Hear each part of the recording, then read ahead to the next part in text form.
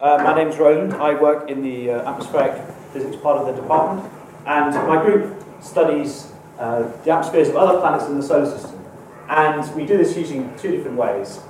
We have a suite of fairly sophisticated numerical models, which are a bit like the models that people use to forecast the weather and the climate here on Earth.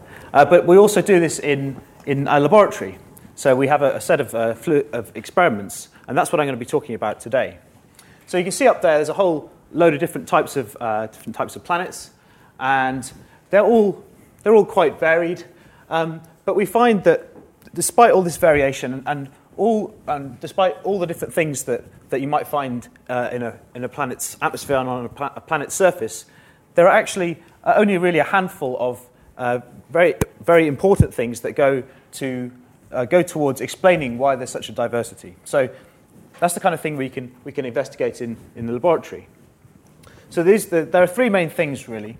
First is gravity. Gravity pulls the planets into a sphere, and it pulls the gas around the planet into a shell, the atmosphere, of course. And the second one is the light that comes from the star. Now, the light coming from the sun, for example, will, at low latitudes, it will hit the surface of the planet, and it will be distributed over a small area, as you can see in the diagram there on the left.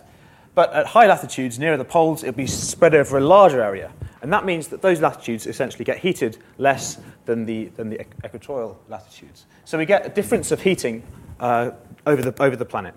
And third, we have rotation. The Earth and other planets spin on an axis, and the amount that they spin varies quite considerably between different planets. But those three things put together, gravity, rotation, and heat, are really the three things that contribute most to determining what a planet's atmosphere looks like, or at least what a planet atmosphere behaves like. So we can reproduce these three effects in the lab, and that's what my group does. This is there are a variety of different experiments. The classic one is called the rotating annulus, and this is really quite a simple thing. You could almost do it in your kitchen. It consists of two cylinders. One is heated, the other one is cooled, and there's fluid between them, usually water or kind of water-oil mix. And the whole thing is mounted on a rotating table, as you can see on the right there. And then this thing is rotated, spun around fairly slowly, but it can vary quite a lot. So we've got the three effects there. We've got gravity acting downwards, we've got rotation, and we've got heat difference between the outer cylinder and the inner cylinder.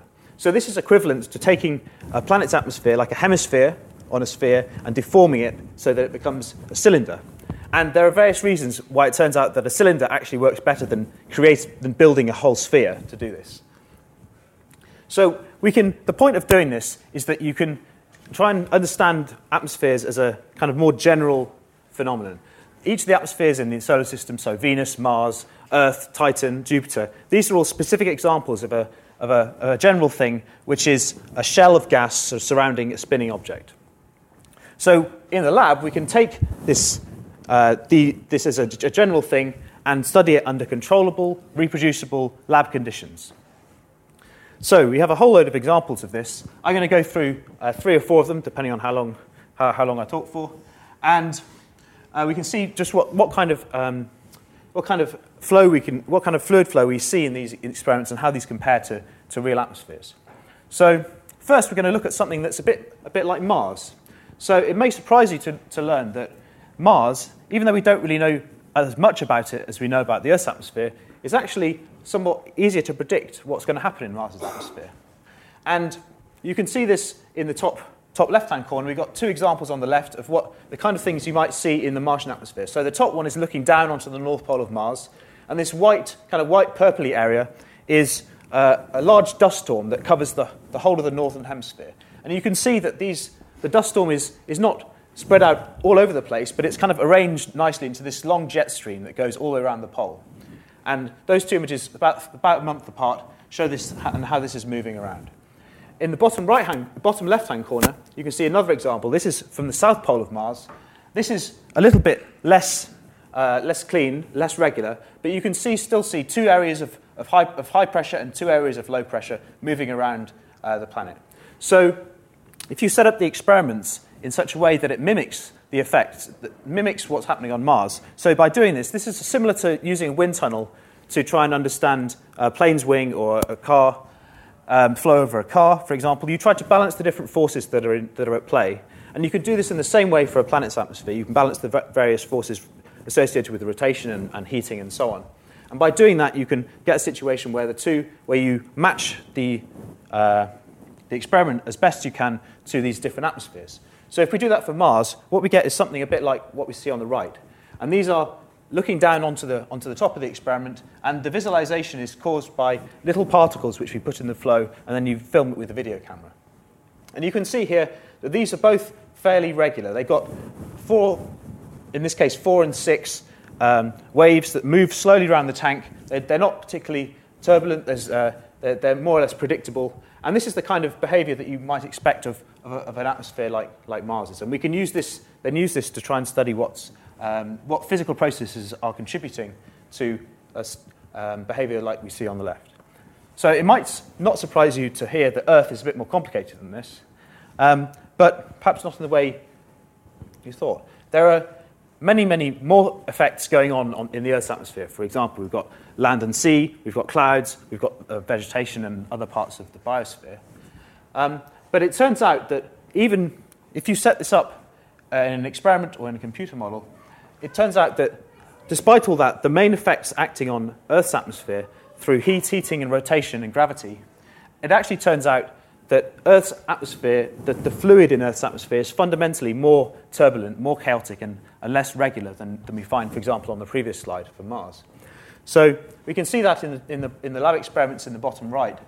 In this case, the main difference between these and the previous slide is that these are essentially rotating a bit faster, and this pushes us into a state where it's a bit more like Earth's atmosphere. And you can see here there's still some of these wave patterns, but they're much more irregular, and there's a lot of turbulent flow, especially down here in the bottom, in the very far bottom right. There's a lot more turbulent type of behavior.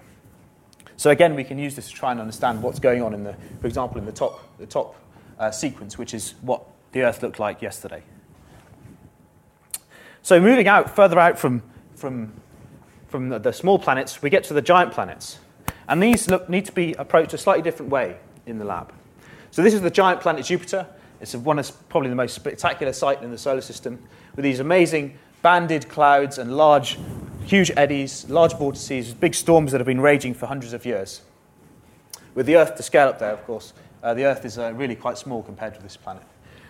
But the further you go out, the weaker the sun becomes, the less effect the sun has. So when I talked about heating before, we can't really do the same thing again. We can't really set up an experiment where we've got two plates and one is hot and one is cold, because the amount of heat coming from the sun is not as much. So instead, the better way to do this is you set up an experiment that still rotates, but you heat it from below, because the main source of energy for a planet like this is from inside the planet itself. So we're able to set up experiments like this. There are various facilities that you can apply for time on around the world in the same way that an astronomer would apply for time on a telescope. And there's one of these in Grenoble. This is a huge rotating table. It's 30 meters across, which is certainly bigger than this room is. And using this, you can set up an experiment where you reproduce some of the balance of forces that you find in Jupiter's atmosphere, for example. Because Jupiter rotates so fast and is so large, you can't really do this in a lab like we've got here in Oxford. To do this, you'd have to spin your tank about 20 times faster than we can do at the moment, which is just not practical. But instead, you can go and you can do the experiments on very large tanks and get to the type of things you're more interested in studying. You can look at in that way. So we did some kind of these experiments using this facility, and the way this is set up was a 30-meter diameter tank. The water is quite, it's a meter and a half deep, but it's much wider than it is deep. Just pure water, and instead of heating from the sides, as I described for the experiments for the Earth and Mars, we set up a sloping bottom, and this reproduces the effect of the curved surface of the planet, which is more important for studying the things we were interested in looking at. And we heat it from below. And so by doing this type of experiment, we can look at, really what we're very interested in is these large banded structures and how they interact with these eddies, how important the eddies of different sizes are. Is an eddy like the Great Red Spot very important, or are we really interested in the ones that are much, much smaller? And we can investigate that in an experiment like this. So this is just a shot of the kind of thing we see in an experiment like this. The size of the image here on the right is really quite large. It's probably from here to almost to the wall, I would think. And shot on the left is a much closer image, probably about the size of this table. And you can see here you can see on the left the kind of the turbulent flow is moving, and all these eddies are interacting with each other. But on the right, it's really what we're interested in. You can see here at the top of that image, there's the particles that we've put in and illuminated with a laser sheet have kind of moving across, and you can see this jet-like structure, as well as a whole load of smaller eddies and vortices and things. And if you leave this for a long time, leave this to run, maybe several days you'd need this to run for, you can see eventually it forms into these bands. So some parts of the flow go from left to right in terms of the picture, and others go from right to left. And you get these kind of alternating bands in the same way that you would get on the giant planets. You can't quite get to the situation you see on the giant planets, but you can get fairly close. You just need a bigger and bigger tank to do that. Finally, we'll move to Saturn. Saturn has been explored for the last 10 years by the Cassini spacecraft, and it's sent back some amazing images of and amazing science studying the planet, its rings, and its moons. And in the last few years, it's been able to, the spring has come in Saturn's northern hemisphere, and that means that we're able to observe the northern pole of the planet. And by doing this, there is an amazing feature at the Saturnian North Pole, which has been called the Saturn hexagon. And you can see that up there in the top left. And this was very interesting to us because, of course, this looks just like the kind of thing we see in our experiments. So the question is, can we set up an experiment that allows us to reproduce the kind of pattern we see here, the same kind of balance of forces that that I've talked about before, and can we reproduce this type of hexagon that we see in Saturn's atmosphere? So it's possible to do this. This experiment doesn't involve any heat at all. Instead it has a rotating table, which is shown in the top right, and it's just a cylinder of water rotating, but the inner cylinder, you see there, rotates at a slightly different rate. And what that does is it acts to produce a shear. So this is the different parts of the fluid are going like this against each other. And that makes the water become unstable, the fluid become unstable. And that's what you can see here in the bottom right. And so you can form these beautiful, very clean, very clear hexagonal structures, and also triangles, pentagons, and squares, and even polygons of higher order.